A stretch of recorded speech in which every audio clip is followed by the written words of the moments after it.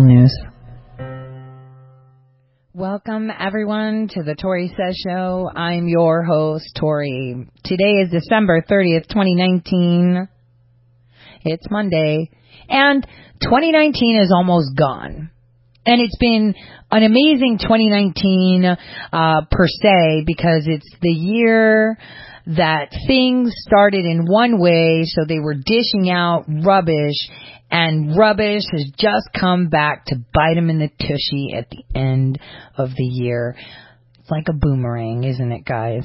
So for many of us, 2019 has been bittersweet. For me, it's been miserable in many aspects, but you know, what's the point of living if it's not interesting, right? If you're not faced with adversity, what's the point? You need adversity to be able to, what is it called? To give spice to your life. I think I got the extra hot ghost pepper habaneros. I'm so done with it. I'm so ready for 2020. I'm so ready for, a change of scene. And I'm so ready for what's to come. I mean, it's pretty evident something's brewing and it's about to go. We've seen some really great tweets coming out from our president over the weekend that were incredible. He made it clear as to where and what, but just like I did last year, I think in retrospect, looking at what has happened and what will come is something that we should revisit in that respect of understanding where we will be going. Now, our president, after almost 24 hours of not tweeting, tweeted out, "Thank you to highly respected Jewish leader Dov Hickman for his wonderful statements about me this morning on Fox and Friends." So our president is tweeting. I believe we should be getting a tweet storm soon. Another thing is that I wanted to say about the president is that, first of all, I love Dan Scavino. Like I've told you guys, when I saw him, he looked totally different, but so adorable. He is such a, you could see the good emanating from him. But the, what do you want to call those? Tourist videos or come to our city videos that Power Tide put together to welcome San Francisco is incredible.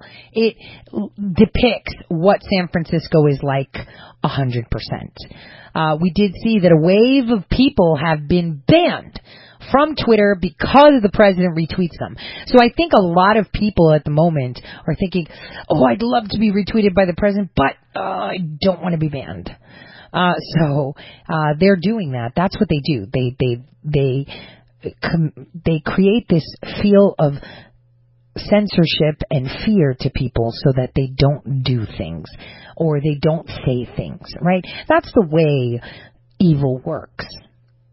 Evil works in a way of saying, if you say something, look what's going to happen. I made an example of this person. Like, you need to, look. This is what's going to happen to you. So this is how they operate, right? They threaten us. And if that doesn't work, they attack us. And if that doesn't work, they will rain down an attack to the point that your feet can no longer sustain you and you just collapse underneath your own feet. Something I know way too well. And now today I want to talk a little bit before we get into more of the I would say stuff we want to talk about. I want to give you guys a good glimpse of how everything that has happened over the year is exactly what I had said in 2018 would happen. We see Turkey at the forefront. We see Syria. We heard about bombings in Iran. We heard about everything. There was just another attack in Somalia. Not a lot of people are talking about that and how Turkey has run to their rescue because there was a blast in Somalia. Things are happening really, really quickly, and we're seeing that there's a rise in religious attacks. There's one thing that a lot of the saying goes, when you're sitting at a table, you don't talk politics and religion, specifically religion, because that's very personal, right? It's very personal. So that is how, you get under people's skin, by weaponizing religion, which is very, like I said, personal. and personalized, right? And we're seeing a rise in that. And we have Pompeo, who is going on a very big trip, come the new year, that has got people concerned of where he's going. I'll play his briefing today. But first, I want to play his clip from Fox this morning and what he had to say. Take a listen. In the past week in the New York City area. This guy, while the attack happened in Muncie, which is about 30 miles north of the city, he came back to Harlem. It's something this city is dealing with, and an issue as far as attacks against Jews and Christians around the world as well. So here to get more insight on this and many other topics we had this morning, Mike Pompeo, U.S. Secretary of State. Mr. Secretary, thank you so much for joining us this morning. It's our pleasure. We appreciate it. Thanks for having me on this morning. Absolutely. Happy New Year.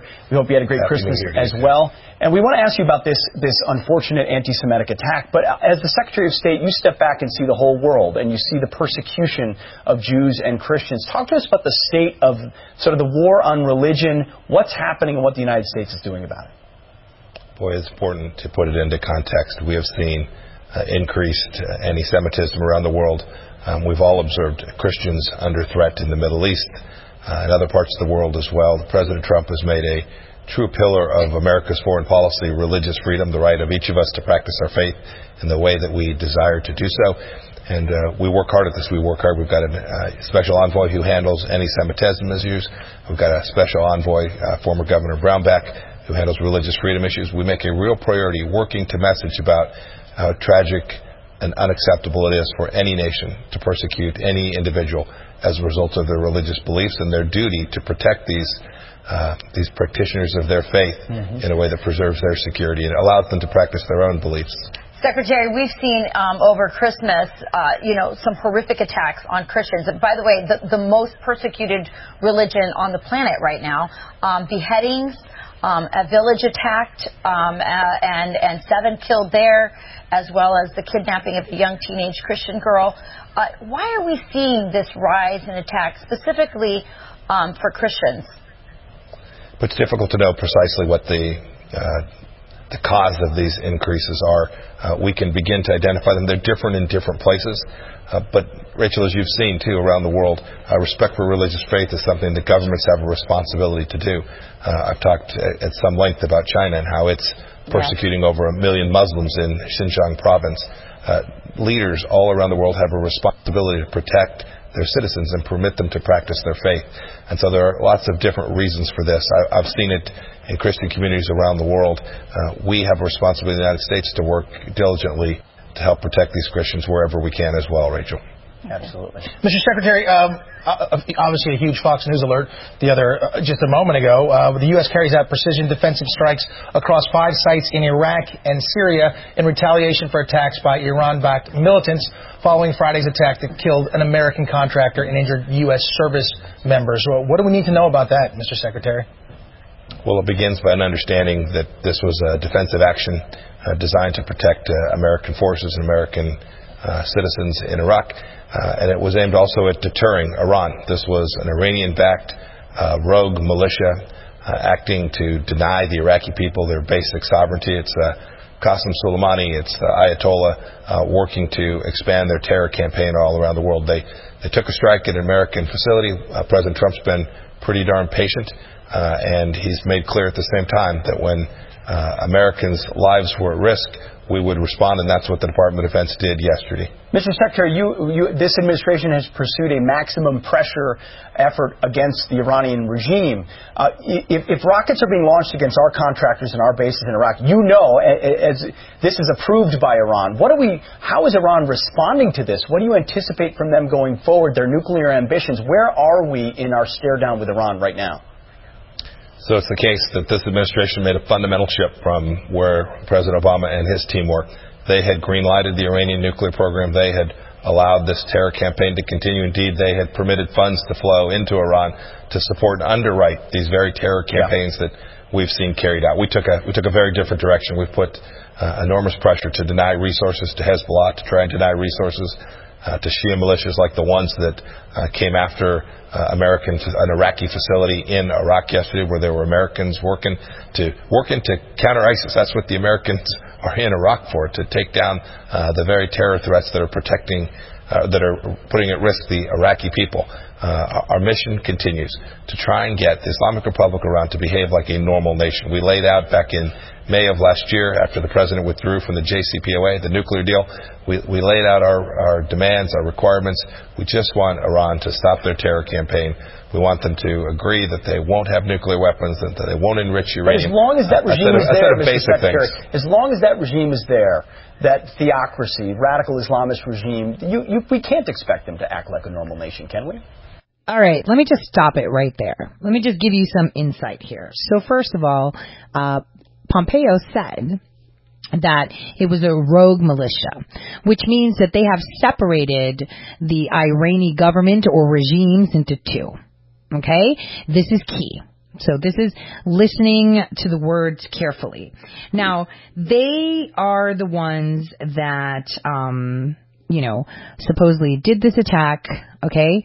So they came in, this rogue militia, to attack U.S. citizens in Iraq, okay? And they're spreading terror, and they're doing all these things. Now I'm going to tell you what happened. So in the aftermath, after the attack, after eliminating them, after getting the targets, after, here's what happened. The Iraq Prime Minister claims that he is willing to step down because of these attacks. Oh, that's clue number one. The other thing that Secretary Pompeo has constantly reinforced is that we pulled out of it. We want them to stop enriching uranium. They're not allowed to have nuclear weapons. And, in all fairness, who are you to tell us we can't have, but everybody else can have? Yes? Let's be fair.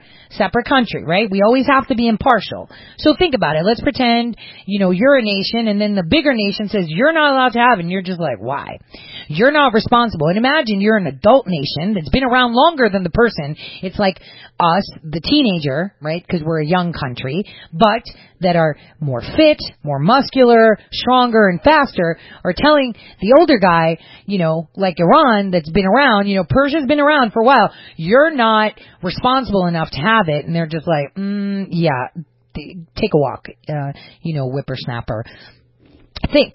So this is the dynamic. So what you're getting from Secretary Pompeo is what you can process. Here's what's really going on. They have been enriching uranium for over 50 years. We appointed them as the people to enrich the uranium. This is one of their core capabilities that they have been doing for a very, very long time. This is something that we established as a market for them. And now we're saying you're not allowed to do this. It's not so much you're not allowed. Because if you take a few days before this attack happened, their internet went down again. Again, the two separate regimes. So what we have is an internal battle in Iran for transparency and for the obfuscation. The fact that Iran was appointed to enrich the uranium was purely done so that the Crown and the other major player nations, if you want to say, were able to control them. And this is why Barack Hussein Obama funded so much money to keep that cycle going. Because as long as you keep them in the dark, that's the blind spot where you can wash money, wash gold, wash oil, and fuel and fund whatever activities you want to do. Because again, people are George Soros. Well, he's getting that money from somewhere, aside from taxpayer dollars that are being funneled here and there with big law firms like Perkins Coie and Willkie Farr. We're talking more, in-depth stuff, right? More commodities trading. Because it seems that one key thing that a lot of people are missing on reporting on is the insane correlation between corrupt clowns, i.e. Epstein, i.e. Barack, i.e. anybody and their mother and their children, of course, is commodities, oil, gold, gas, natural resources, diamonds. I mean, look at where all the Clinton foundations are. Buy mines of diamonds and gold and silver, everything. Commodities is the key. Following the money doesn't mean money, because the money that they've given, that is like our sustenance right now. We have the illusion that money is our sustenance. That is what, they have done for us. They have made every human being on this planet slave to a currency, and in the case of the United States, a fiat currency, right? It's fake. It's not even backed. They just make it up as they go, right? It's fake. It's not gold backed. It's not silver backed. It's just air. So we have put in so much into something that is nothing. It gives us nothing but dross. Yes? Nothing but dross. That is all we get. So think. We've got Iran in the mix. We've got the heat map right now with Turkey. And remember, what have Iraq, Egypt, Israel, Syria, Libya, all these nations, even Iran, have said about Turkey? They're the ones housing and promoting and paying and disseminating all the weapons, all the money, all the terrorists in the Middle East. So again, let's revisit that. Where are we at the moment with Iran? We pulled out of the agreement, right? He said that too. We pulled out. We're not doing maximum pressure. But what nation, out of all of them around the world, is not complying with it? Let's remember, which nation? That's right, Turkey.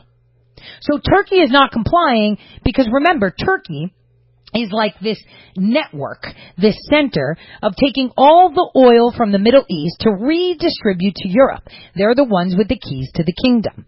And their main source, Iran. And who banks with Iran? Turkey. And who does Iran bank with? Turkey. And where do we have most of the smuggling of gold, uranium, and, black market oil? It goes from Iran to Turkey, all going through the northeastern portion of Syria or around, whatever you want to, however you want to map it out, it's in that area. So again, we have an enemy that we have so close and that we are applauding. Last year, in 2018, around this time, I was telling you how Idlib is the center of everything. Just a couple of days ago, it was made known by the president and everyone else that, oh, look, Russia, Syria, and all of these people are, attacking Idlib, and Turkey needs to, it was the president that said, yeah, Turkey needs to get in there, and that is exactly the way he was speaking about Comey, the way he was speaking about McCabe, Rex Tillerson. Remember, great job. You're the leader here. You do this. Yeah, you're very smart. Like Gina Haspel, so smart. Very good, no doubt. Best in the field, blah, blah, blah. Same thing with Turkey. See, I don't see why people can't figure that out anymore. So much has been said on that. But listen to now how Pompeo answers this portion of it. Well, what are we going to do? Should we just annihilate them? Is what he's asking. Warmongering. Here we go. Yeah, it's interesting. Look at what the Iranian people are telling their leaders today when they march in the streets. When they march in the streets today, they recognize that it is their leadership that has led them astray. It's their leadership that has denied them the ability to feed their families and to have prosperity and security. I think the Iranian people understand that their leadership's activities need to change, and we have been incredibly supportive of this effort for the Iranian people to get what it is that they so richly deserve, and we will continue to support the Iranian people. I think when they stare at what happened yesterday, where they see Iranian money launching an attack on an Iraqi facility, I think the Iranian people understand that's not the best use of their money either. And I just wanted to say, that Iraqi facility that the Iranians launched and all that, what populates that area, right? What group of people populate that area most? Yeah, that's Kurds. I mean, come on. Just look at the geography. Look at the geography, look at the heat maps, where our Kurds are, and, Secretary Pompeo answered that so eloquently. The people of Iran right now are revolting. The government is split in two, and I don't think it's being made clear enough to the people. And I guess for some reason that's a good thing, because with the mainstream media they like to spin things. Oh, there's a good side, a bad side. For them it's whatever side pays their bills, which is soon to run out, right? And now they're even admitting, hey, whatever I'm telling you isn't really fact, right? What did Maddow say? Oh, you can't take it as fact, but you purport that you're the news. We're an entertainment company. Well, maybe you should put a disclosure like that. That the stuff that I say isn't fact check. It's just opinion.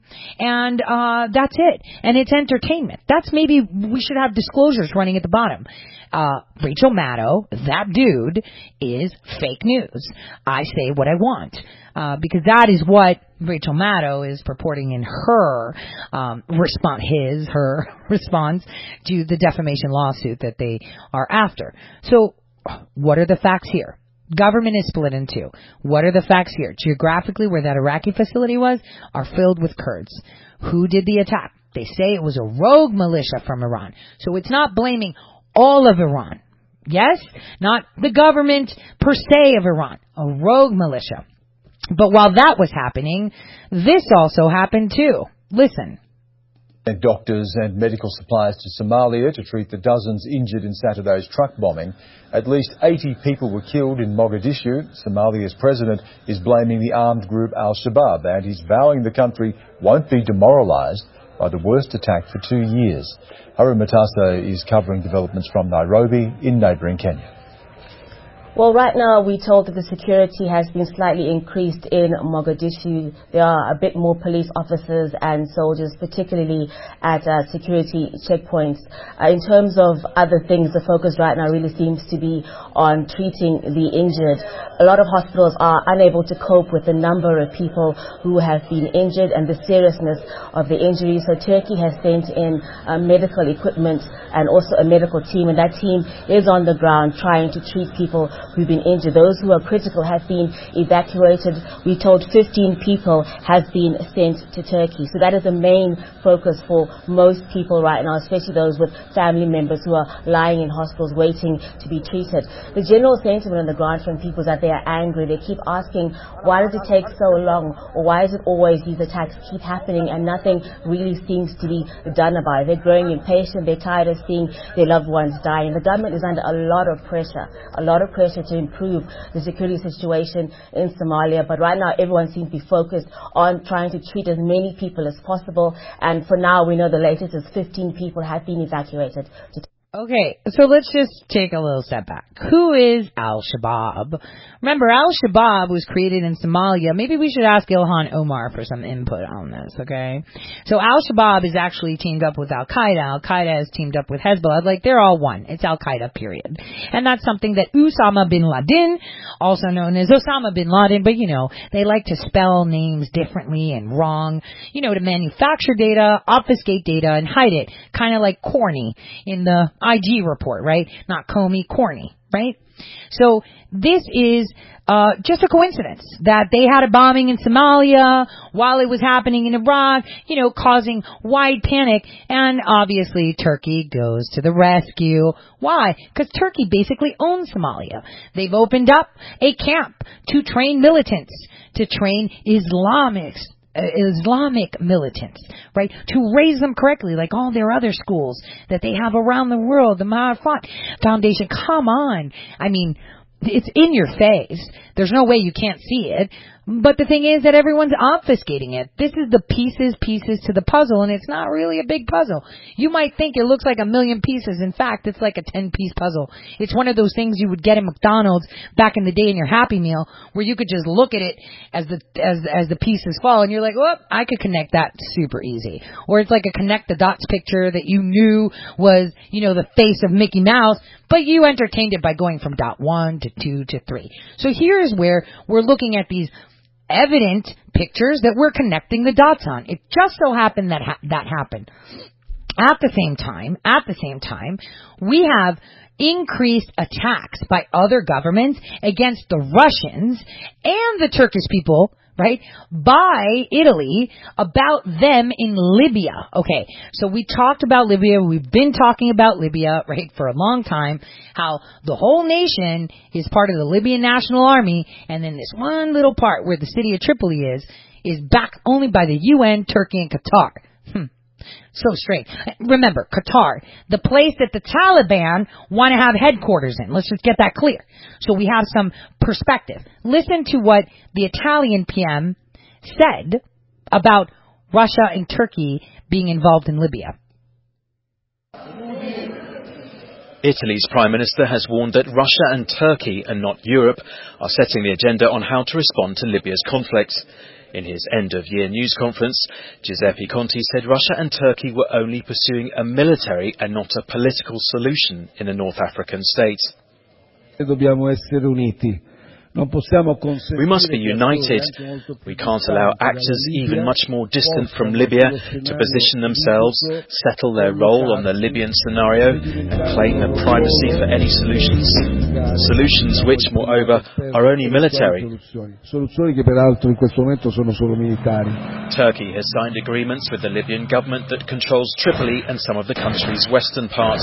A military deal now allows Turkey to dispatch military experts and personnel, along with weapons, even though there's a UN arms embargo. Conte also commented on the budget crisis a few days after his education minister resigned over the lack of funding. We have a 3-year marathon before us. Very realistically, I tell you that if we do not want our country to go bankrupt, if we do not want our country to be liable for infringement proceedings, which I hope is by now clear to everybody, it would harm us very much. We need to work in a rational, serious and credible way. Ci farebbe molto male. Allora dobbiamo lavorare in modo razionale, serio e credibile. But Conte did offer a solution, saying, quote, "The only serious and credible perspective that I can offer you is to fight tax evasion." And he Yeah, let's fight tax evasion and get taxes and pay the EU because, protection and stuff. My gosh. Okay, so listen to this. Russia doesn't want Turkey involved in Libya, period. Israel doesn't want Turkey involved in Libya, period. Egypt doesn't want Turkey involved in Libya, period. So does Cyprus, period. So does Greece, period. All the nations of the Eastern Mediterranean are like, why is Turkey being allowed to just dominate the Eastern Mediterranean? We say no. So the fact that Conte sits there and says, oh yeah, we warn of Russian and Turkish involvement in Libya. First of all, Russia has been there for more than 40 years with one of their biggest naval bases in Syria, in the East Mediterranean. Turkey coming in aggressive, saying, this water here by Cyprus is mine, so's this one by Greece, and now the UN has let me take over all of this in Libya because I'm their foster army. And you think Russia's like, yeah, totally, just come in, Turkey, we're going to work together in Libya. Russia backs the Libyan National Army. So does the U.S., so do other countries. So this is misinformation on purpose, just to confuse people. And now they're trying to bucket Russia and Turkey together, and that's not the way it works. The only reason Russia has relations with Turkey is because that's their I want to say backup plan, but that's like their insurance. They sold them weapons. They're like, yeah, man, try it. I know you guys want to take Russia and create Eurasia. I know the plan, but I'm going to be selling weapons to these people to be like, yo, as long as we're partners in this, I got your back up to a point. But let's be straight. Russia looks after Russia first, nobody else. And right now, what's going on in Libya is a hot mess. And this is World War III. The Libyans have already expelled all Turkish officers, all Turkish businesses. Everything has been expelled. Greece has done the same. So is Cyprus. So is Egypt. It's like, okay, let me guess. All these nations have expelled Libyan ambassadors, and Libyan ambassadors coming from the Libya that's UN-backed and Qatar-backed and Turkey-backed only. But no war, nothing to see here. They're working on it. And so while Turkey is going aggressively toward the Eastern Mediterranean, they've got the Syria thing, and President Trump's like, hey, Turkey, you need to take care of that, right? We had an agreement. We're friends, right? So you need to take care of that. But the minute Turkey tries to enter and take over property, for oil, because it's theirs, of course, just like when they entered Idlib and Russia struck them with a missile and said, where are you going? I thought we were friends. Yeah, friendship kind of stops here when you try to take over territory that we're protecting for the Syrians, because that's the mutual defense agreement we have with Syria, because we have our base here. So why are you stepping on our toes?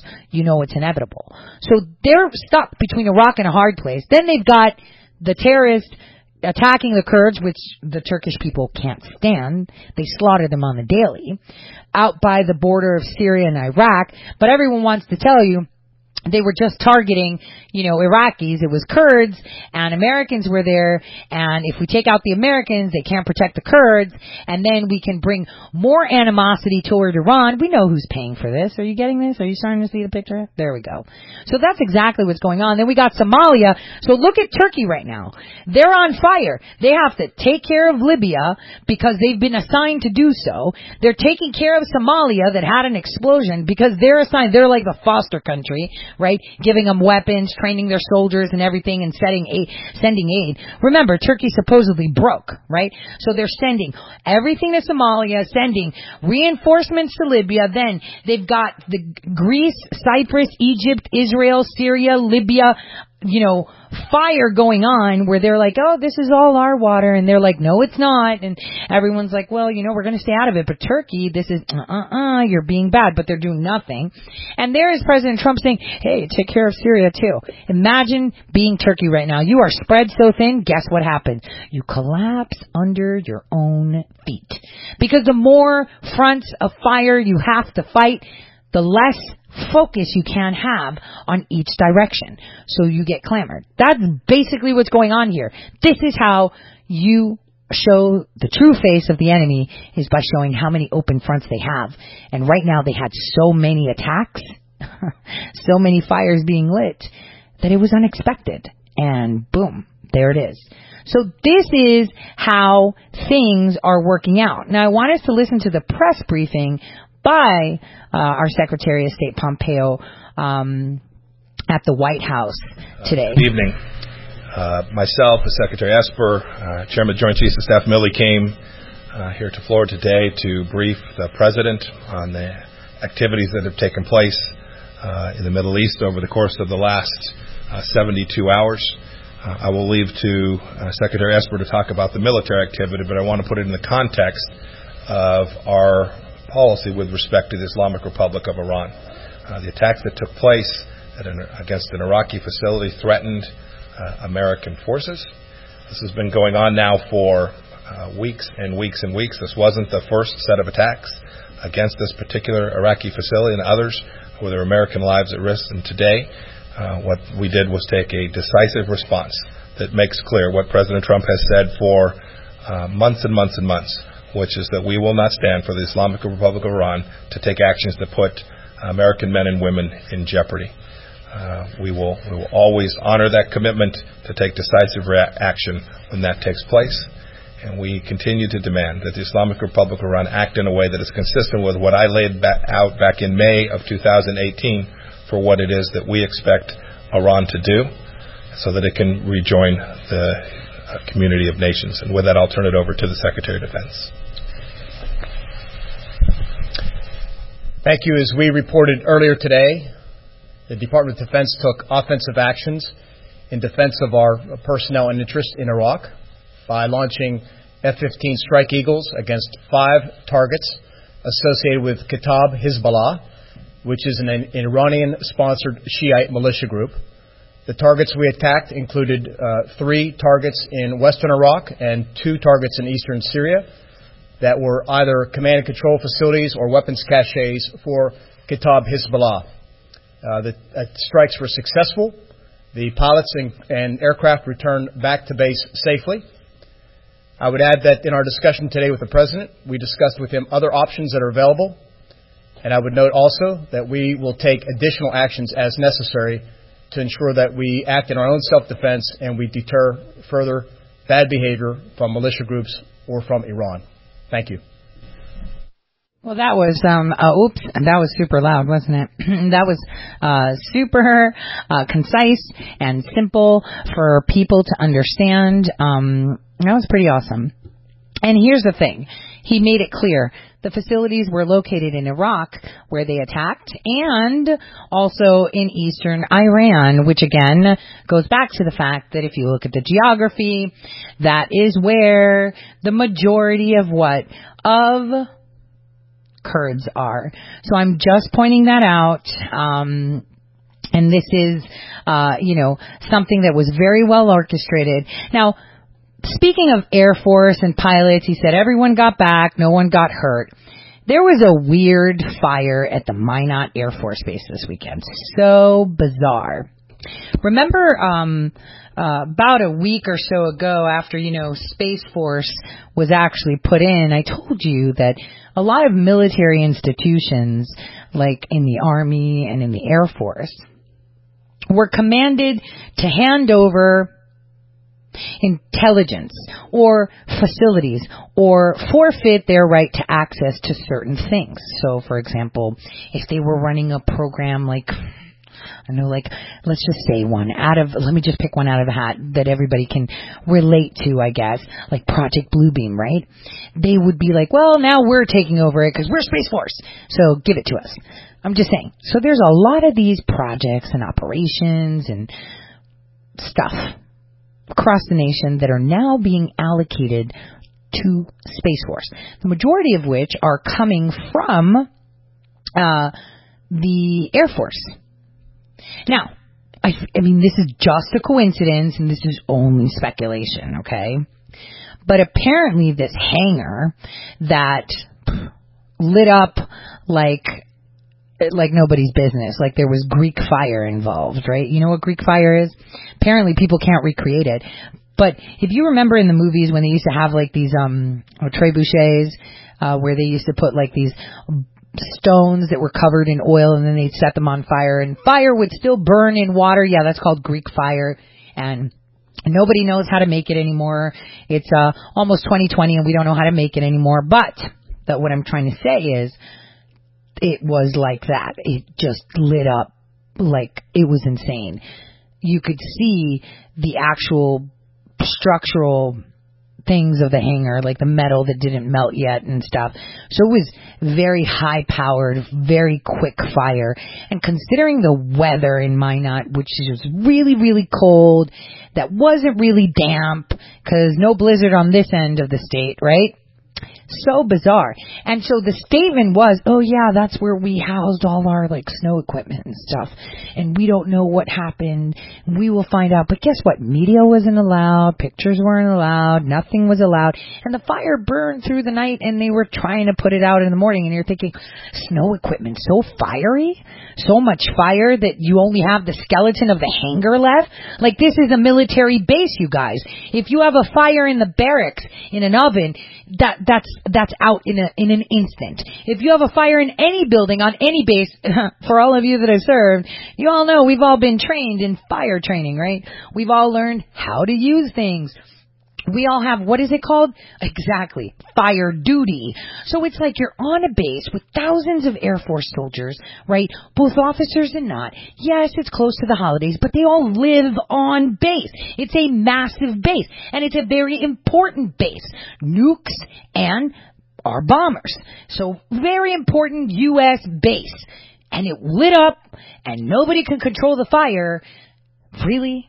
Like, No one says, oh, how'd that happen? It's like it would have been out in a heartbeat. If a fire like that engulfed like that, you would have to assume that there were high winds? None. You would have to assume that it was dry heat? None. It was like almost negative. It was super chilly. And for me to say it's super chilly, when I've been out in short sleeves in, negative 30 degree weather, it was chilly. It was like, it's not nice. And I guess that's because the other side of the state is being hit with a snowstorm. Gosh, I can't wait to get over that kind of weather. So it's like, doesn't make sense. It's weather that doesn't promote a fire to be so expansive and so engulfing and so quick. And even pictures that the media took from afar, because they weren't even allowed on base, and no one's talking about it except for, we have snow equipment in there. It's like, oh my gosh. Like, who believes that? It just so happens when you're like forced to turn over things, just this big hangar that only has snow equipment in it, just this hangar just has snow equipment in it, lights up like a Christmas tree. Not like a Christmas tree, it's like Greek fire. Like, there were no weather conditions to promote it to be so strong and so fast. And you could say, well, there might have been a gas tank. What? In a snowblower? In a de-icer? Like, what are they telling you? What else was in there? But I digress. These are things you're not going to find out. These are things they're not going to tell you because it's classified. You know, that's the one way to avoid conversations and not have to say anything. You just say it's classified, and then when they tell you show me your privilege, you're like that's classified too. So it's like you're just chasing your tail. It's like the snake, you're eating your tail. It just goes round, round, round. So we have a lot of stuff going around. The president hasn't been seen. People are like, yo, where is he? Pompeo and Esper went to Mar-a-Lago to see him, but we didn't see him go there. We didn't see him leave there. Like, what's going on? Yeah, here's what's going on. Nancy Pelosi's in trouble, and you know what's funny? And I'm going to just put my grievance out there. I've been talking about Paul Pelosi forever and a day. Right? And everyone's like suddenly, oh, look, Paul Pelosi did this, did that. And it's like, that's like old news. See, here I repeat. If people that were actually considering themselves news said the news when they found out the news, then we wouldn't be in this situation. Kind of like I said, when I told the world, hey, it's a wiretap. Let's just pretend I'm a fly on the wall in that skiff. It's a wiretap. Adam Schiff has no whistleblower. He's probably thrown some clown to say he heard something because, you know, it's not like he's going to be like, yeah, we've been wiretapping the president. That's like brig stuff material. There's no pass go directly to jail. But let me tell you, it's like directly to jail. So he's never going to admit to it.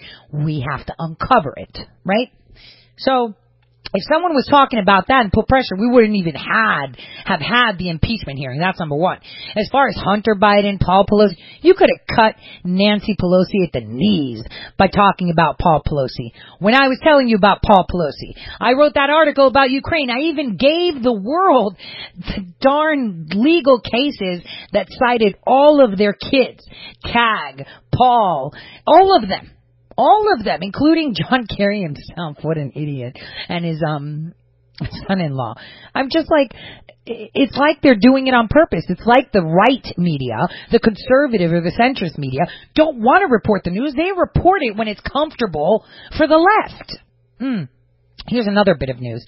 While people are promoting, oh, look, I found Chuck Schumer at a baseball game or, you know, a Little League thing. Or, hey, look, Adam Schiff was at a social. Hey, look, Nancy Pelosi was at a 49ers game. What I'm telling you is these people are not allowed to communicate with each other, and this is how they mingle and pass messages. They go into crowds, basketball, football, baseball, soccer, you name it, hip-hop clubs, whatever you want to, movie theaters, plays, and they pass notes. A lot of people, and they sneak it around. This is how they communicate because they know we are watching. And it is so dumb that all of that is out there in the open and people are just not getting it. Why would Nancy Pelosi be at a game? Come on, let's be honest. She can't even string a sentence to save her life on air. Right? And she's been doing this for decades, and she can't even articulate a thought, a simple thought like, I would like a cup of coffee. She'd be like, yeah, and the framers and coffee. That's what you would hear. So why is she at a game, and who are those people around her? Nobody's. Oh, are they really? Are they really? That's the thing. You have to understand their methods.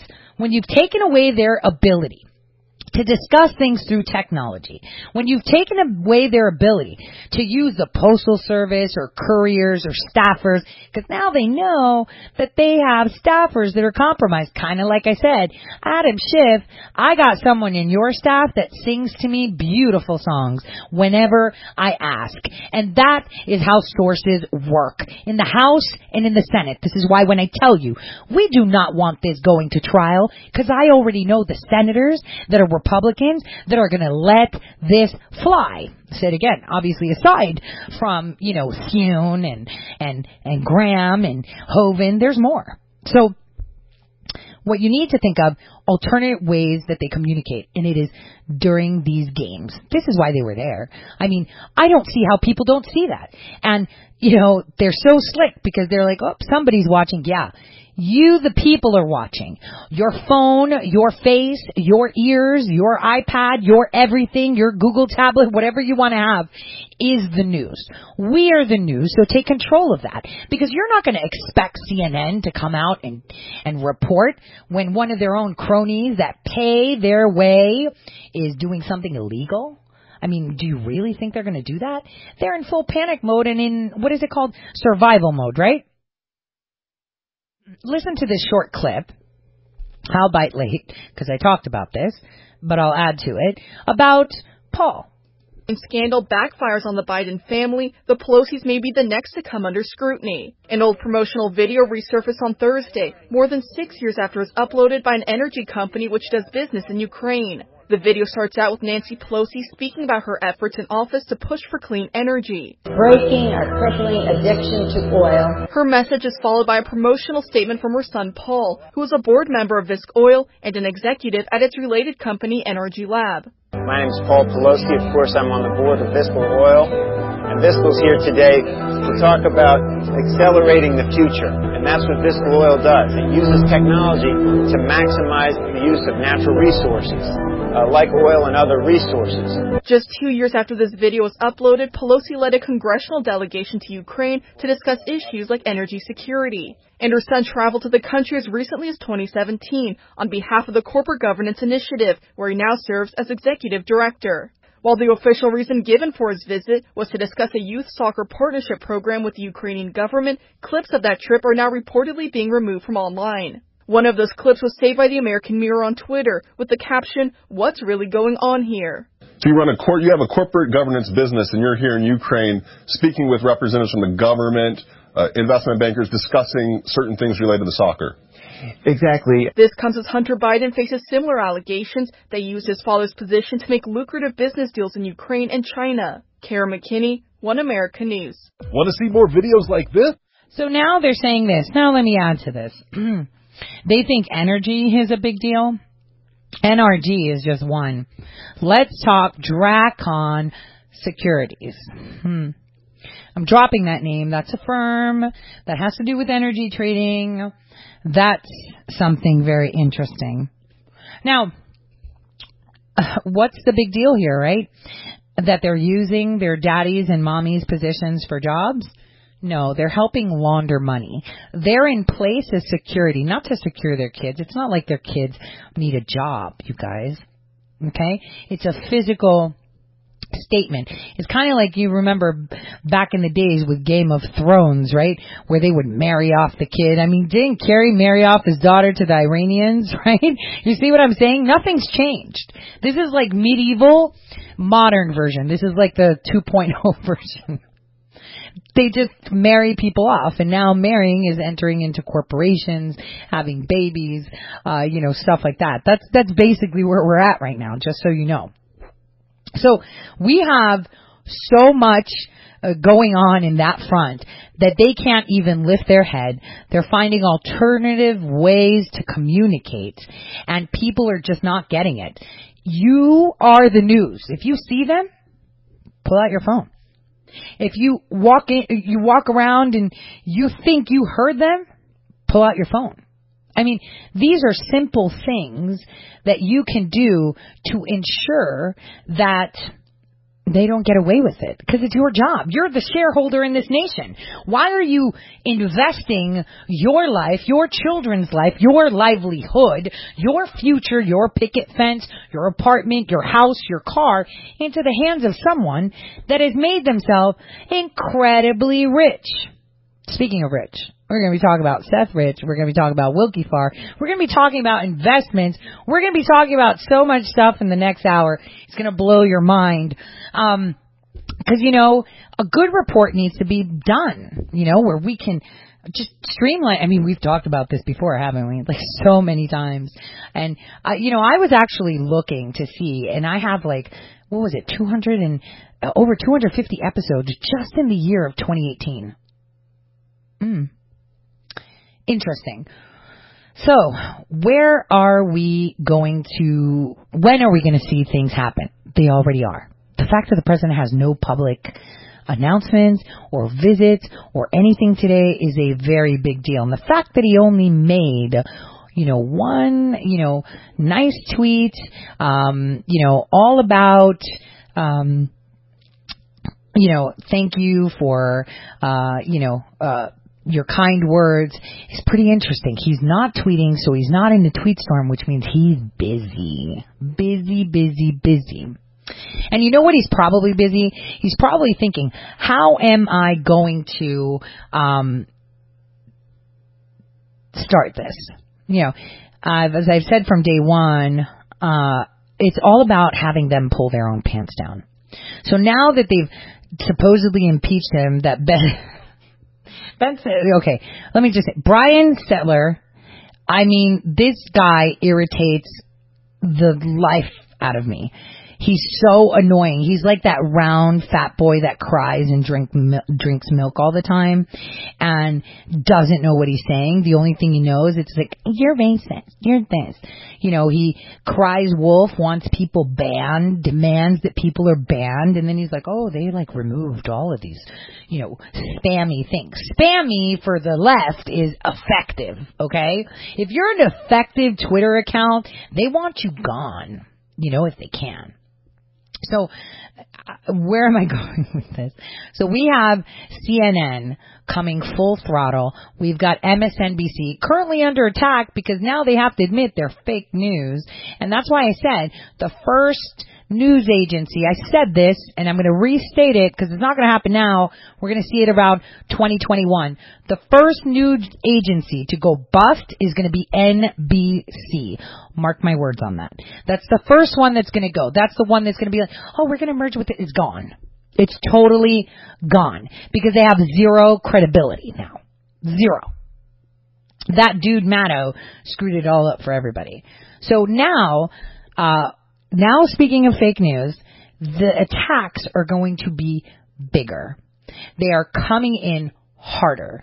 They are coming in faster. They want to silence you. They want to rip your tongue out. They don't want you saying anything. They don't want you doing anything. So it's important that what? If we all start talking, if we all start posting, if we all start pushing and pushing, they can't take out our presence. That's the thing. They cannot take out our presence, no matter how much divisiveness they want to do, because they're so focused on, oh, look, a black man, you know, they didn't even want to talk about the stabbing, you know, in New York. Oh, he's like nope, he's a recently converted Islam. He recently converted to Islam. Let's repeat. Recently converted to Islam. So, divisiveness, they're playing on our feelings, but you know what? Those are kind of dying down even with the liberals. They're like tired of it. They're super tired of, I'm offended. Nobody cares anymore. I don't recognize, like, you need to call me they. Yeah, so not happening. I don't have to. So I could just call you by your name, whatever you want to call yourself, but that's about it. We need neutral bathrooms, and it's like not happening anymore. We need to open up our borders. Super not happening anymore. These are things that even the liberals are now tired of. They're tired of it. They're completely tired. They have worn out the left. Like there is nothing they can do to not wear them out anymore. Now, there's a few crazy people, but that craziness will go really quick when the news of the Chief Justice of the Supreme Court, Roberts, comes out. Because, you know, the whole Judge Collier, I told you about that long, long time ago.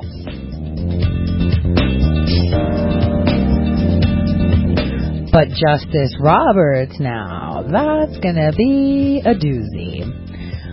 I'll see you guys right after this short break. Darn, that time creeps up.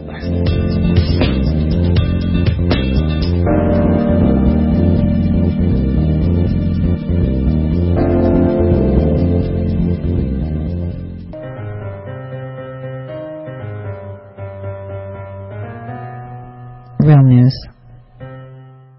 Welcome, everyone, to the Tori Says Show. I'm your host, Tori. This is our second hour, and it's going to be poppin'. See, I am a person that, I guess, you know, I was always the one in college, grad school, professional school, where I would have an assignment and it would be like 30 minutes before it's due, I would pump out the best thing ever, right? I work well under pressure. I mean, diamonds are made with pressure, right? So when I'm under pressure, And God knows that I am under fire like nobody's business. Good thing I have a few extra pounds, or else I would be collapsing, to keep me straight. But when I see there's an old saying.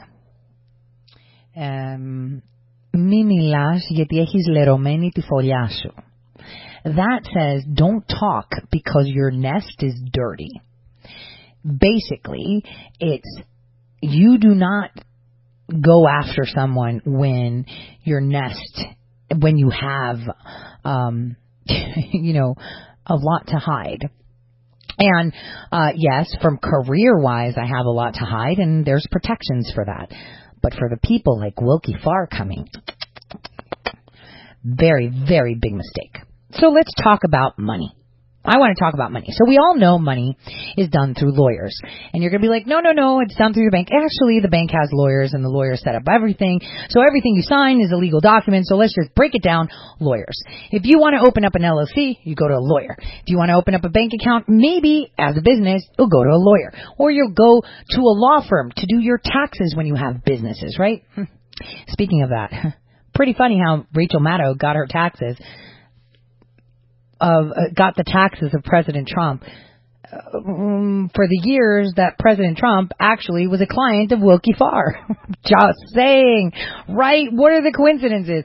But here's where I'm going to tell you some really, really good stuff that no one's talking about. And this is going to be coming to the forefront quite soon, actually, from what I believe.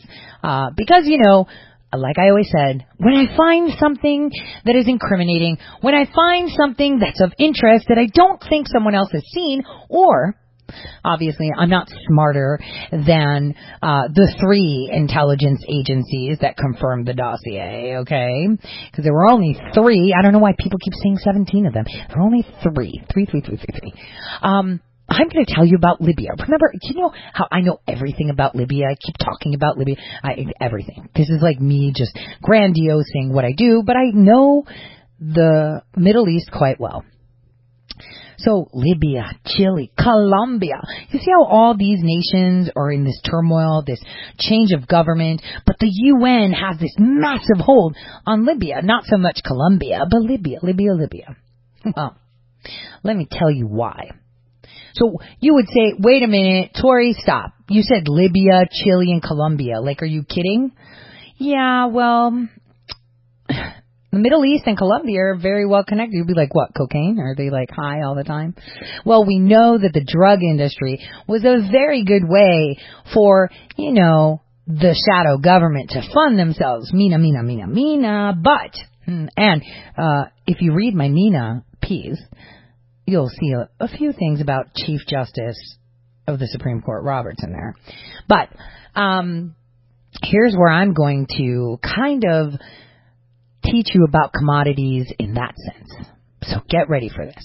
So we know energy is like a big deal for these people, right? Energy, gold, diamonds, black gold, gas, the whole 9 yards. Well, what if I told you, right, that those companies, you saw NRG, blah, blah, blah. What if I told you we have a lot of these companies that were traded on the stock market that have, I don't know, a revenue of over $15 billion a year, that then changed their name, and then other companies that were created by that company that they were created. Oh, something that sounds like money laundering, just saying, right, happened. So I'm going to take you back in time to just last year, because this is how you see the panic. Last year, one of the biggest petroleum producers in Texas was a company named Occidental Petroleum Corporation. Only recently, they changed their name. They changed it. And they so changed it because they're working in Long Beach. What? Yeah, they're called California Resources Corporation. And that one has a headquarters in LA, but it's organized in Delaware, just like that big, huge 2018 company that was in Texas that no longer exists, right? It is a corporate, it was bought out. So the corporate spinoff, or the new name that now is taking in, not only has petroleum, but it's got natural gas liquids. Ooh, it's engaged in hydrocarbon exploration in California. Hydrocarbon exploration. Because the first thing you think about, right, all of you, is that, California has a lot of oil. California has a lot of natural gas, right? Because when you think about it, you're just like Colorado, North Dakota, Texas, Nebraska, You don't think LA, right? Well, this company is actually part of another company, like I said, and it was formed, listen to this, in 2014, and it is a spin-off of Occidental Petroleum. Now, they, in 2018, when Occidental Petroleum was at the top, actually acquired Elk Hills oil field, which was before Chevron had it. And they bought it for $460 million. And that gave them 2.8 million shares. Well, here's where panic sets in. Two panics. Willkie Farr has conducted a purchase of that company, California Resources, of it's like $1.25 million worth of stocks. So California Resource Corporation is now, they purchased just now over 1.2 million stocks. Listen to this, with a value per share of 1 penny. 1 penny. Oh wait. Kind of like the way Hunter Biden bought like $1 million property for like millions of dollars worth of property for like $14,000, right? So now here they bought, 1.2 million shares in this company that's trading pretty well for 1 penny. Okay, I'm just saying 1 penny, 1 penny. And the companies that bought this 1 penny are named CA Energy Investor, Colony Capital Incorporated, Colony HB2 Energy LLC, and Resources Corporation. And one of these corporations is linked to the guy that does all the commodities trading for, guess who? Jeffrey Epstein. And that happened in July of 2019. Panic to cover assets, like what's up? And that's not all. Willkie Farr has been busy. Crowdstrike just popped up their IPO just this June. Take a listen. Today, and that's the cybersecurity firm Crowdstrike, surging about 80% after its debut just a few moments ago. It's up about 76% now. Startup uses cloud technology to detect and thwart attempted cybersecurity breaches, and first identified Russian ties to the DNC breach during the 2016 presidential campaign. Joining us now in a First on CNBC interview, Crowdstrike co-founder and CEO George Kurtz. George, congratulations on the IPO. Thank you very much. It's a pleasure to be here with you. So, company, the IPO priced at $34 last night, with the stock surging more than 75% right now. Do you think it was priced right? Well, we'll let the market dictate the pricing. I think what we're focused on is really building long-term value for shareholders and obviously making sure that our customers are protected. That's the way we built the business, focusing on preventing breaches for our customers. All right, so in terms of what Crowdstrike does, first cloud-native endpoint protection platform built to stop breaches. What does that mean, and how does it differentiate this company from what is really a growing list of other cybersecurity firms? Well, I think what is fundamentally different is that we really built the first cloud platform for security. When you think about Workday and ServiceNow and Salesforce, there really hasn't been a foundational cloud platform for security, and that was one of our goals when Dimitri and I started the company in 2000. And their difference also is that they're Ukrainian and they're experts in manufacturing data to make it look like you were hacked by someone else. They're super experts. 2011. This cloud platform has allowed us to stop breaches and to scale different modules that really hit a specific customer need, and it's been well received by our customers. Now, it's a subscription-based. Customers like Clinton's, customers like the DNC, customers like Obama for America, customers like the DCC, customers like New York State. What is Bill de Blasio doing to the city of New York? It's New York City, sorry. Because this company that's under criminal investigation, right, literally holds a contract, and get this, to protect and cloud store all the documents from the Southern District of New York. Are you kidding? Are you kidding?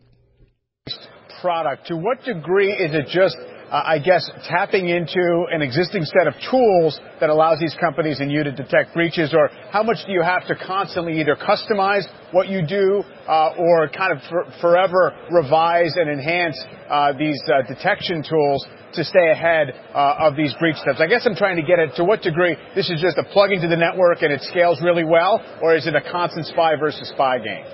Well, it's really runs on your endpoint or computer or your server or workload in the cloud. And what we found in the past with traditional antivirus, as an example, we do way more than that, is that signature-based technologies were just not capable of stopping breaches. So a big part of our platform is actually collecting data at scale. We collect 1 trillion events per week. We use that data to train our machine learning algorithms, and we can identify attacks and breaches that have never been seen before at the speed of the network. And this crowdsourcing aspect, which is the... Wait a minute. Wait. Is he telling you that his machine learns by collecting everybody's data and then they can predict attacks? Okay. Just data mining, right? Okay. Crowdstrike really has enabled us to identify these attacks that are causing the most damage to large and small organizations around the globe. And they just haven't been able to do that with traditional, I call fossilized, vendors that are in the market. This architecture has really changed the game for us. Did change the game for them, because you remember that California resources company that I was talking about, the Occidental? Well, you know, they're actually based out of Libya. It's Libyan Investments. That's actually how that company was created. And you're going to be like, well, what does that have to do with CrowdStrike? Everything. We're talking investments. We're talking oil and gas. We're talking Ukraine. We're talking Libya. The one that the UN has control of again, leading back to CrowdStrike, all leading back, all customers of Willkie Farr. And you're just like, stop. Yes, they lobby in Libya. They are lobbying in Libya that is in turmoil right now. Lobbying. Okay? This company, back in the 60s, was created because they discovered Lathrop gas field in Cali. And then suddenly, listen, they went international. From Venezuela, Bolivia, Trinidad, and the United Kingdom. Gosh darn that crown. That crown just pops up like, the random fart at the table. Just, whoa, And then, if you actually look into it, it leads back to the same royal family member, Moloch, M-O-L-L-O-C. You've heard me say that name before. And it's like, come on. So not only that, they were also awarded exploration rights in Libya. Guess what law firm does all their stuff there? Oh, gosh. You're going to be like, Tori, stop. Yes, that's the way it is. And here's the thing. I not only got that, it evolved into, wait a minute, did I say Venezuela? I did tell you Venezuela.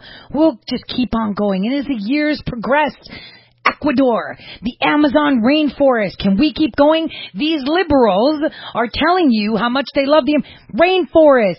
Ecuador agreed to pay $980 million in restitution to the company because they didn't want to agree to what was going on, because they seized the company's interest in the Amazon rainforest and they were forced to pay them back. Are you getting this? Oh, and guess what law firms helped on that one too? Like, you're just like, what? Yes. Oh, and then, Citigroup owned like energy companies. Let's talk banks, right? Because they just come into the mix. But here's the kicker. Under Barack Hussein Obama, there was a subsidiary where it sold over, what was it? It was close to 400 barrels of gas. Oh, and let me tell you what it was called. China Petrochemical Corporation. You want to guess? Do you want to guess where they went to? Oh, do you want to guess who was on the board for that? Let's not, right? Because you're going to be like, stop. And I'm going to tell you something else. This same company bought tons and tons of properties in South Texas and North Dakota for $3.2 billion. So I could tell you some senator right now from North Dakota that lined his pockets with that one back in the day. And surprise, surprise, Jeffrey Epstein's interest in that one too. You'd be like, stop it. Yes, I could continue because we've got, so many other corporations that came in over the years. Oxy Chemical, which they like to call, came in. We got so many people mixed. We've got the Mexicans, the Venezuelans, and then it's like, but we've got in the center, the bottom line is we've got Willkie Farr. Okay, so Willkie Farr, this is what I want to separate to you guys. Willkie Farr is a law firm. So is Perkins Coie. So are some other like Simon. We'll get to those. Those are like the little guys. But just like any structured company, because the deep state, the global cabal, the shadow government, and those that Pelosi and the rest of the idiot clowns report to, their structure. And there's certain people that do certain things, like divisions in a company, right? Willkie Farr does a lot of the money and moving of commodities. So what is a commodity? A commodity is something tangible that you trade, right? A tangible. So this is what Willkie Farr's basic thing is. What's a commodity?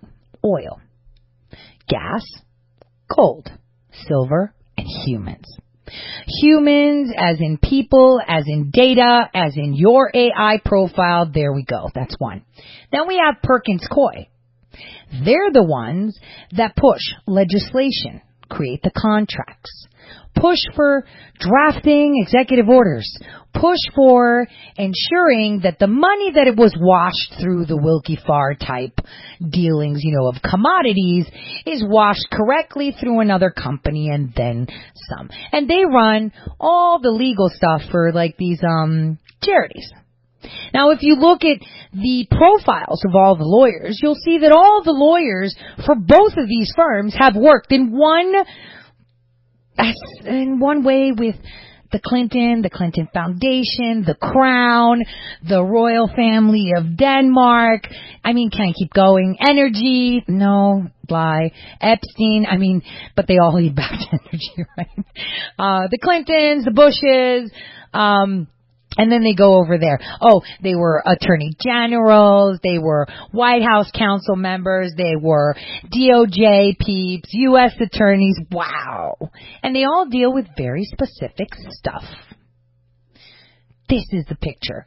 Perkins Coie does more the legislation, the negotiation with other nations, the contracts for trade, like airplanes, that Iran got. That was so weird, right? Setting up structures like that. Doing other deals. So here we go, where we've got a company that was helped by a law firm that's based in the U.S., but is it though? We got to think about that. And they helped China buy 400 billion barrels of oil. And if I'm not mistaken, around that time, there was some sort of sanctions going on with Iran and China. But, I digress. What I'm trying to point out to you is that all of this is connected. Like I said, the puzzle pieces may look like 1 million in the box, but the minute you drop it, it's like 10. And you're like, well, I could see the picture now. It's not rocket science. It's there. It's just we see so many parts being put at different places that we can't keep track. And that's the beauty of what the mainstream media has been trying to do. Confuse you. Like this. Crowdstrike. Suddenly an IPO. So let me get this straight. You pretend that there's a hack of the DNC server, which is not, because then their lawyers, Crowdstrike's lawyers, wouldn't be coming after me saying, hey, do you know where this DNC server is? Because that's basically what they did. Okay? That's basically what they did. You got this image for the server, and I emailed them back. And that's if.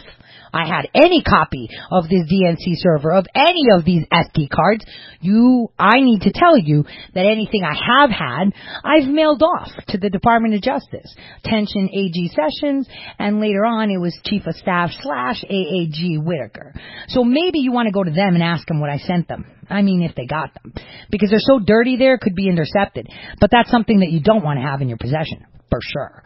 So, bottom line is, they're trying to cover their tracks because the DNC server has all of this laid out in like a very streamlined way. Because guess what? Their contacts, their information, their documents, their software, their logarithms. And remember, the only reason Seth Rich was upset and that he mirrored the servers, right, which included emails over a period of time, right, with help, was because he knew that they were fixing the elections with Bernie Sanders. And he was upset. He was upset that the democratic process was not working. He was not a conservative. He was a centrist. And he really wanted Bernie Sanders to win, right?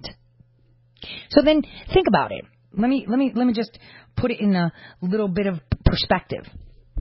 So, you know, when Matt Couch and all these other, reporters started talking about Seth Rich, finally, around like late 2016, 2017, they all got a letter called, it's a cease and desist letter. Obviously, the more, amateur reporters, would continue to talk about it, and they were like, this is freedom of speech, we could do it, and they were right to do so. Others just buckled up because their attorneys at their places were like, shut up, you're not going to talk about it, period. And so then they subpoenaed them, and then, and one of these reporters is a total plant. I've said it. When you see someone align with a company, with an organization, which is a company, but let's call it an organization called Code Pink, right? You step back.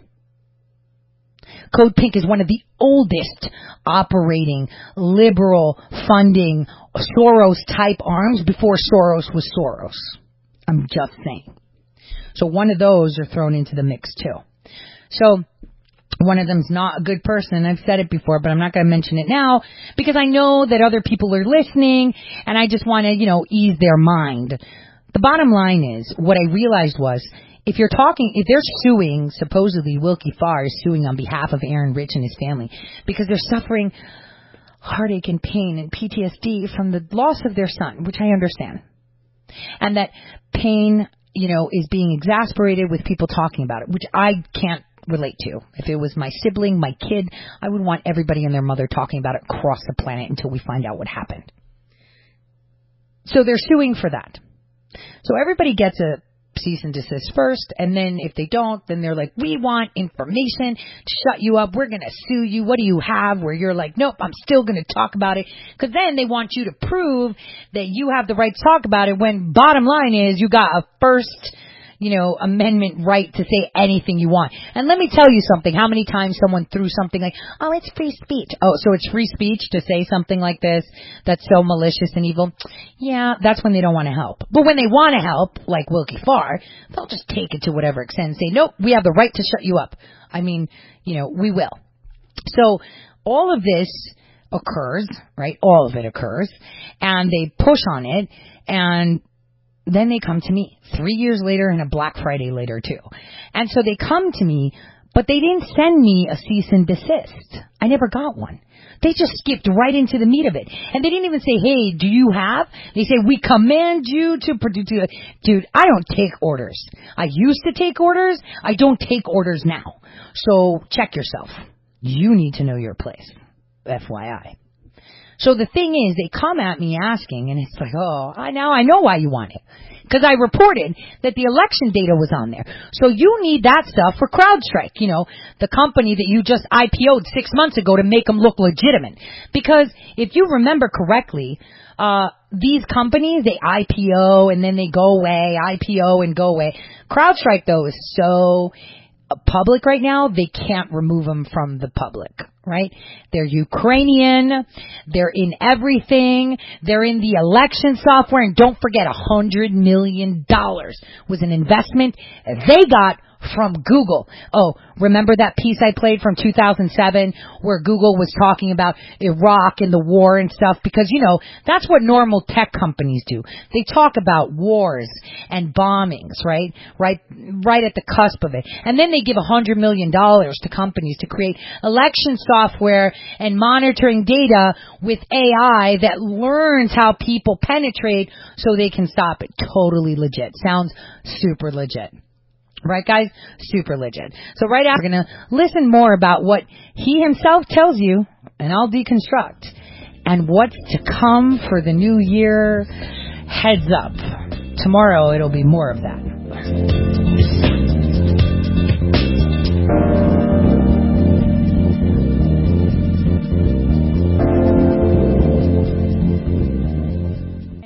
Hey, welcome back, everyone, to the Tori Says Show.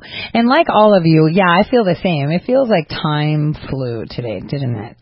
So let's just listen to what George Kurtz, the non-Ukrainian guy face, right, is telling you about cyber threats and on the day of his IPO. Take a listen. So, George, you're using AI for good, right? Yes. Keeping companies safe and protecting them, securing parts of the Internet.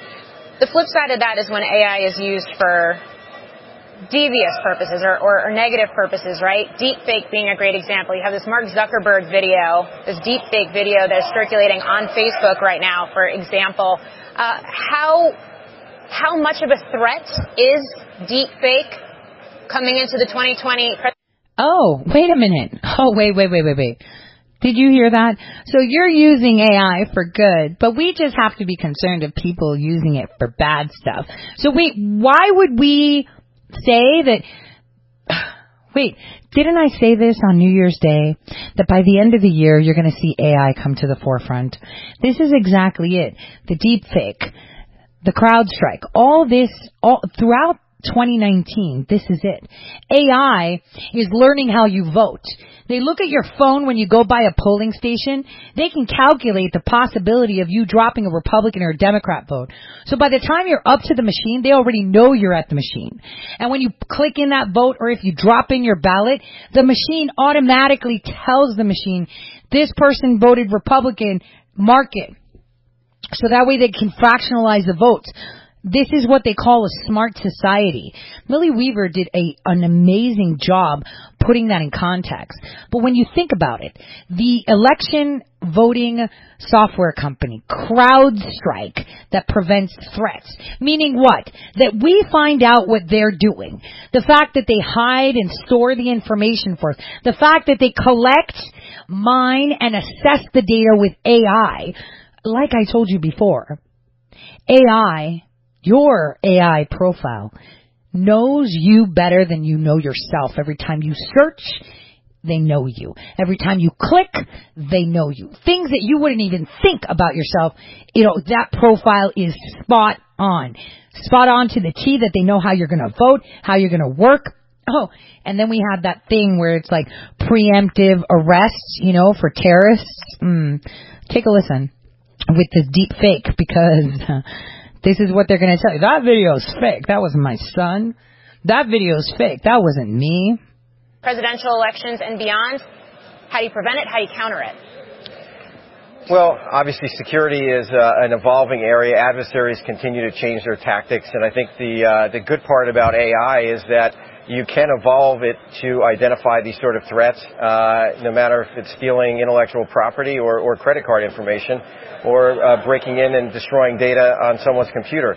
So I think what's important to realize is that at cloud scale and the way we operate, we have the ability to take all this data, synthesize it, and provide the best protection and prevention methodologies for our customers. I'm going to send it down to John Fort, who I think has a question for you, George, as well. Hi. I'm curious about your sales and marketing costs, which are falling as a percentage of revenue, but still considerable. How do you see those costs either stabilizing or maybe even eventually going down as you grow Crowdstrike? Well, one of the things that we're focused on is strong unit economics. And if you look at our growth rates and what we're spending on sales and marketing, we've been actually very efficient in that area. security, and in our particular area, it's really a greenfield opportunity. There's a lot of frustration with the incumbent vendors.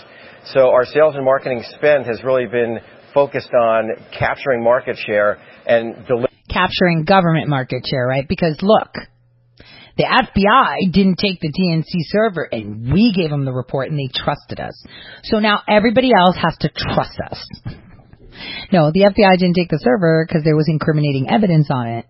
Delivering our solution into geographies that we haven't been in, or into verticals that we didn't have the penetration when we first started the company. So we feel comfortable with the unit economics, and we feel comfortable with the marketing spend given where we are as a company. What should we measure to understand how the crowd part of CrowdStrike is getting more effective, that crowdsourcing? How are you going to get that crowd bigger? Well, it's really all about the data, and you hear a lot about AI, and AI is great, but it has to be used in the right ways, and it's not a panacea. So it's easy to come up with an algorithm, but it's really hard to collect this data at scale and be able to train these AI algorithms. And this is really one of the things that we spent a lot of time on, is building a very scalable architecture to get this data in. We call it into our threat graph, which is one of the most advanced security databases around, and it really allows us to get better efficacy and lower false positive rates in detecting these breaches. So in my view, it's all about the data, and we'll continue to get more and more data. It's that network effect, and our threat graph gets smarter the more data we actually consume. Yeah, I mean, now they have to see what the false positives are. Like if someone puts a USB key in and they run a script to image a server, we need to be able to identify that. And if someone at the DNC or somewhere in the government decides that they're going to whistleblow, that we can follow that. And if someone at the FBI, CIA, NRO, White House, whatever, wants to print out a document, we need to monitor that, because we need to make sure that everything is digital and that we have full control, so we don't have another Trump presidency. I just translated that for you. George, I want to get your thoughts on the broader threat landscape right now. I know the company came out with a report earlier in the year that noted that there was an increase in Chinese hacking activity last year in the midst of U.S.-China trade tensions. Oh, yeah, that's so weird because, most of these U.S. companies are doing deals with China, but hacking. We've seen that continue. Much longer and also along those lines, does it make sense for the U.S. to be labeling Huawei as a national security threat? Well, when we look at the threats, whether it's a nation state, whether it's an e-crime group, obviously the threats are evolving and they're rapid. There's hundreds of thousands of new pieces of malware that come out every day, and it's incumbent on companies to be able to protect themselves. And it's just been an area that's been underserved because most of the existing technologies have focused on stopping malware instead of stopping breaches, which is, again, part of our core mission. John, I think you had another question as well, right? Yeah, so he just didn't answer about Huawei because maybe they're a customer. I'm just saying. Like, this is how ridiculous it is. Yeah, they're focusing on malware, like people copying stuff, but we're focusing on people putting in SD, USB drives, hard drives to copy stuff. That's what we're looking at. Right? I do. Thanks, Morgan. George, there's maybe no category of tech stocks that runs hot and cold like security stocks. I'm wondering, I want your thoughts on that and what investors should really focus on metrics-wise to understand the health of the business versus the hype. Sure. If you look in the past, there's been a lot of point product companies that have come out and tried to solve a specific problem. But if you just step back, the problem that most companies are trying to solve is not being breached. And whether that's network technology or endpoint technology, at the end of the day, we see the tip of the breach being the endpoint. That's where the data resides, the servers, the endpoints. Oh, did you hear that? He's telling you what they're doing. We're not going to let another Seth Rich happen on our watch. We're going to make sure that if anyone accesses your server physically, not electronically, physically, we're going to stop it. It's going to go on lockdown. There's these gates that are going to come down, and it's going to all these sirens, and you watch. We're going to do that. The desktops, and that's what we're protecting. So from that standpoint, if you look back in history, there really hasn't been a foundational cloud company born from the ground up in the cloud. There's been no Salesforce of security. And we think we've taken the right approach and created the right architecture to be that fourth pillar of cloud computing. And that's, one of the areas that I think gets our customers most excited. It's the ability to rapidly install our technology, just have it work, and be able to scale with us and use different modules with that single agent architecture. Right? Single agent architecture. You don't need a lot. You just need us, so that way you don't get your server copied.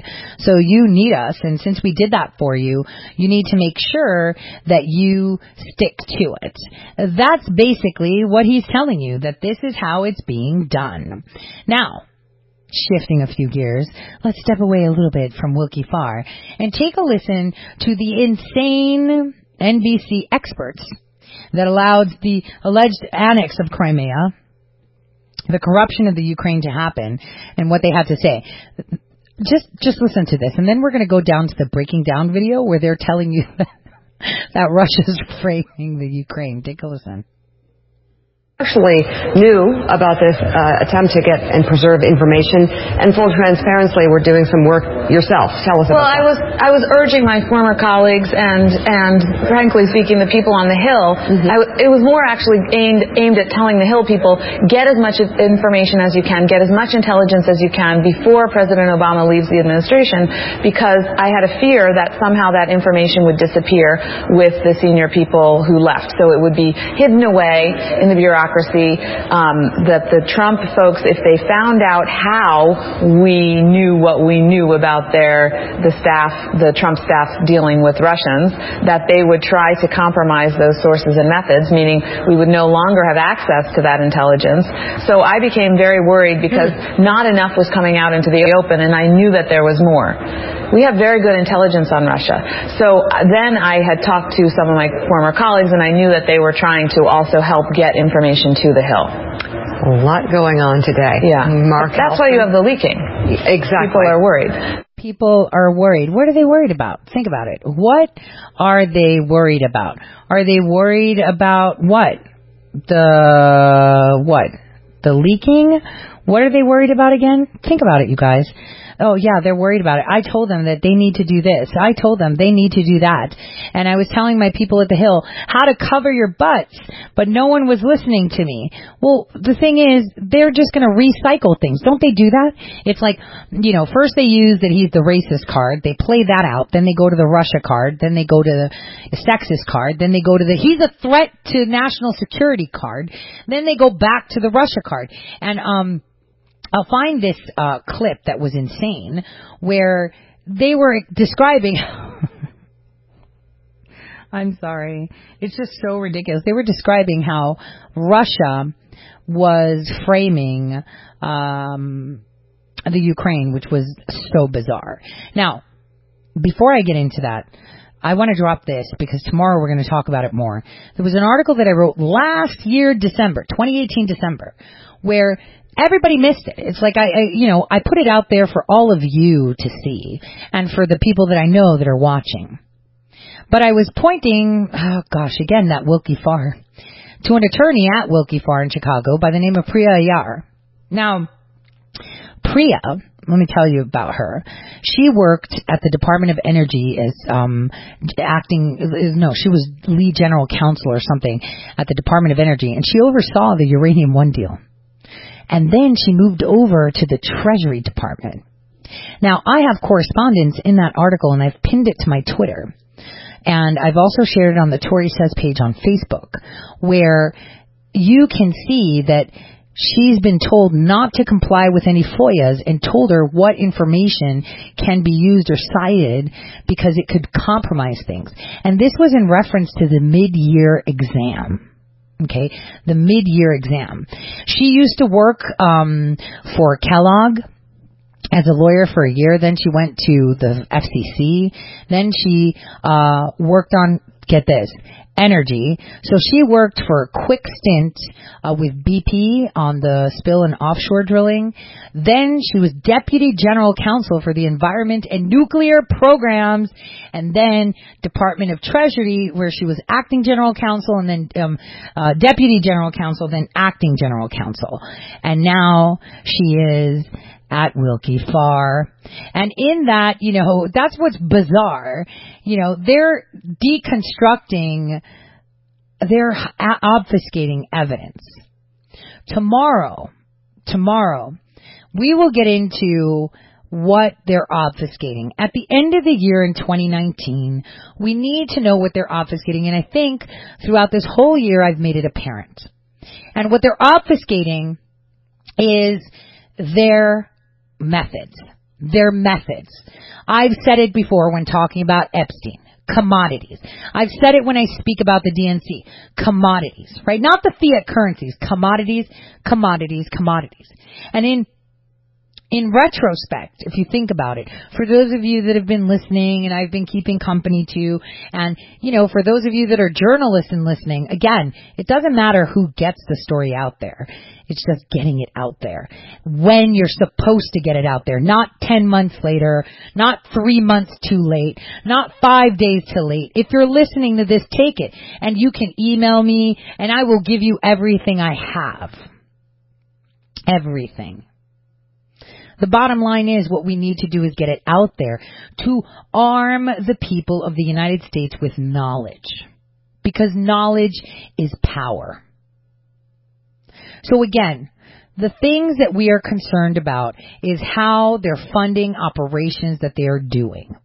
How they are funding these operations, and how Willkie Farr is filled with people that have gone through training at the farm. It drives me insane to see it, and it's like, yeah, you know, no big deal, it's just a law firm. No, it's not. Look at their hires. Look at their guys. In there, I just put a few of these clowns that are there. All of them. I mean, come on. There's so many resignations that have happened, you know, through other law firms that were in other divisions dealing with other things. And it all comes down to obfuscating the server, HRC server, DNC server, whatever you want to call it. Here is Tim Perdon, who actually justified the fact, because Perkins Coie did the whole legal stuff, barring the FBI from saying no to getting the server. And here is how a former U.S. attorney actually says it's okay. Take a listen. If it wants to, there we go. And told him not to have an attorney and said, hey, don't worry about representation. That's against the law. So Andrew McCabe called on the phone and said, I'm going to send some agents over. Do you want to have White House counsel? He said no. Then a couple of other agents, not McCabe, I don't believe, showed up to interview him. And in that conversation, they did not tell him he needed a lawyer, and they did not tell him that lying to the FBI is a crime. Right, I want to be Flynn clear. Flynn said this. Yes, okay, if I have the White House counsel, then McCabe said, if you're going to do that, I'm going to bring the DOJ with. So he's basically forcing to, which that's not part of the law. If you have the right to representation. Of course, and if Mike Flynn said I want a lawyer there, he could have had one, but he waived that. Right, but what I'm saying, I don't want to get in the weeds, but anyways, my point is we're too late. You can't say. All right, I want to get this because you're saying that Flynn wasn't set up, but I do want to play something for you because a lot of people are talking. Why do you laugh at that? Michael Flynn is not some babe in the woods. He's not some guy who's never dealt with government. He spent 30 years in the military. When did he lie to him? Let me ask you this. When did he lie to him? He lied to the FBI when they interviewed him. You mean the manufactured 302s that have now been proven to be manufactured that I told you were manufactured in 2018. This video is from 2018. So here's a U.S. attorney laughing at General Flynn, okay? Here's where we're going to get, and I don't need to tell you where this U.S. attorney is hanging out now, do I? We know the theme of the hour. And they said on January 24th, correct? Right, correct. Right. Yep. About what? What did he lie to him about? He lied to him apparently about his conversation with Kislyak. Right. How do they know he lied? Because they had the transcript. Right. So they illegally unmasked the guy. Well, and he's an incoming national security advisor talking to the ambassador to Russia. Why is that even a problem? Everybody knows that if you call the ambassador to Russia, you're going to get your phone tapped. But he was unmasked as an American citizen. Unmasking happens all the time. You want it? What if Kislyak is out trying to recruit assets every day? Russians are out. Russians agents who have their phones tapped, what are they doing? They're trying to find people like, well, not like you and me, but people in the government who might have information for them. And we want to find out who they're targeting, who they're coming to. Unmasking, right. There's a procedure for it. It may have been followed in this case. You say it wasn't, but there is a procedure for that. Yeah, and they illegally got... Yeah, that procedure is usually civil litigation, just so you know, heads up. The FISA warrants... No. They were using, they're using a Russian dossier that even Jim Comey now, when he testified, I think it was last week, was like, I don't know where it came from. I don't know what it is. I don't even know if it's been verified. You can't go get a FISA warrant without verifying and corroborating all the information. Which they did. The FISA warrant in this case. So Jim Comey lied. The FISA warrant in this case was issued by the FISA court, and it was subsequently reauthorized. I think it was 4 or 5 times by 4 or 5 different judges. Every single one of them. Because they were lied to every time. Every single one of those judges by John Roberts, and that's how FISA warrants work. See, John Roberts. That I think is very interesting. I want to get your take on this. So, do you know the name Felix Sater? Yes, another one of Trump's inside circle. How do you know that name? I don't know. So back on 2000, I think it was 15. Felix Sater was working with Michael Cohen to set up the Moscow Project. Okay. So Felix Sater's got a history of being involved with Russia. He was part of like a mafia situation. He'd been had some run-ups with the law. All right. Yeah. He was on Chris Hayes' show a while back. I want to share with you a little bit about what he said. Make sure we have the volume up, guys, so Tim can hear this. But listen closely to what Felix Sater says, and then think back to the possibility of a setup in the context of what's happening here. It's established that you worked with the government as an intelligence asset, right? Yes. There is no parentheses, no bookend, no close on that relationship, correct?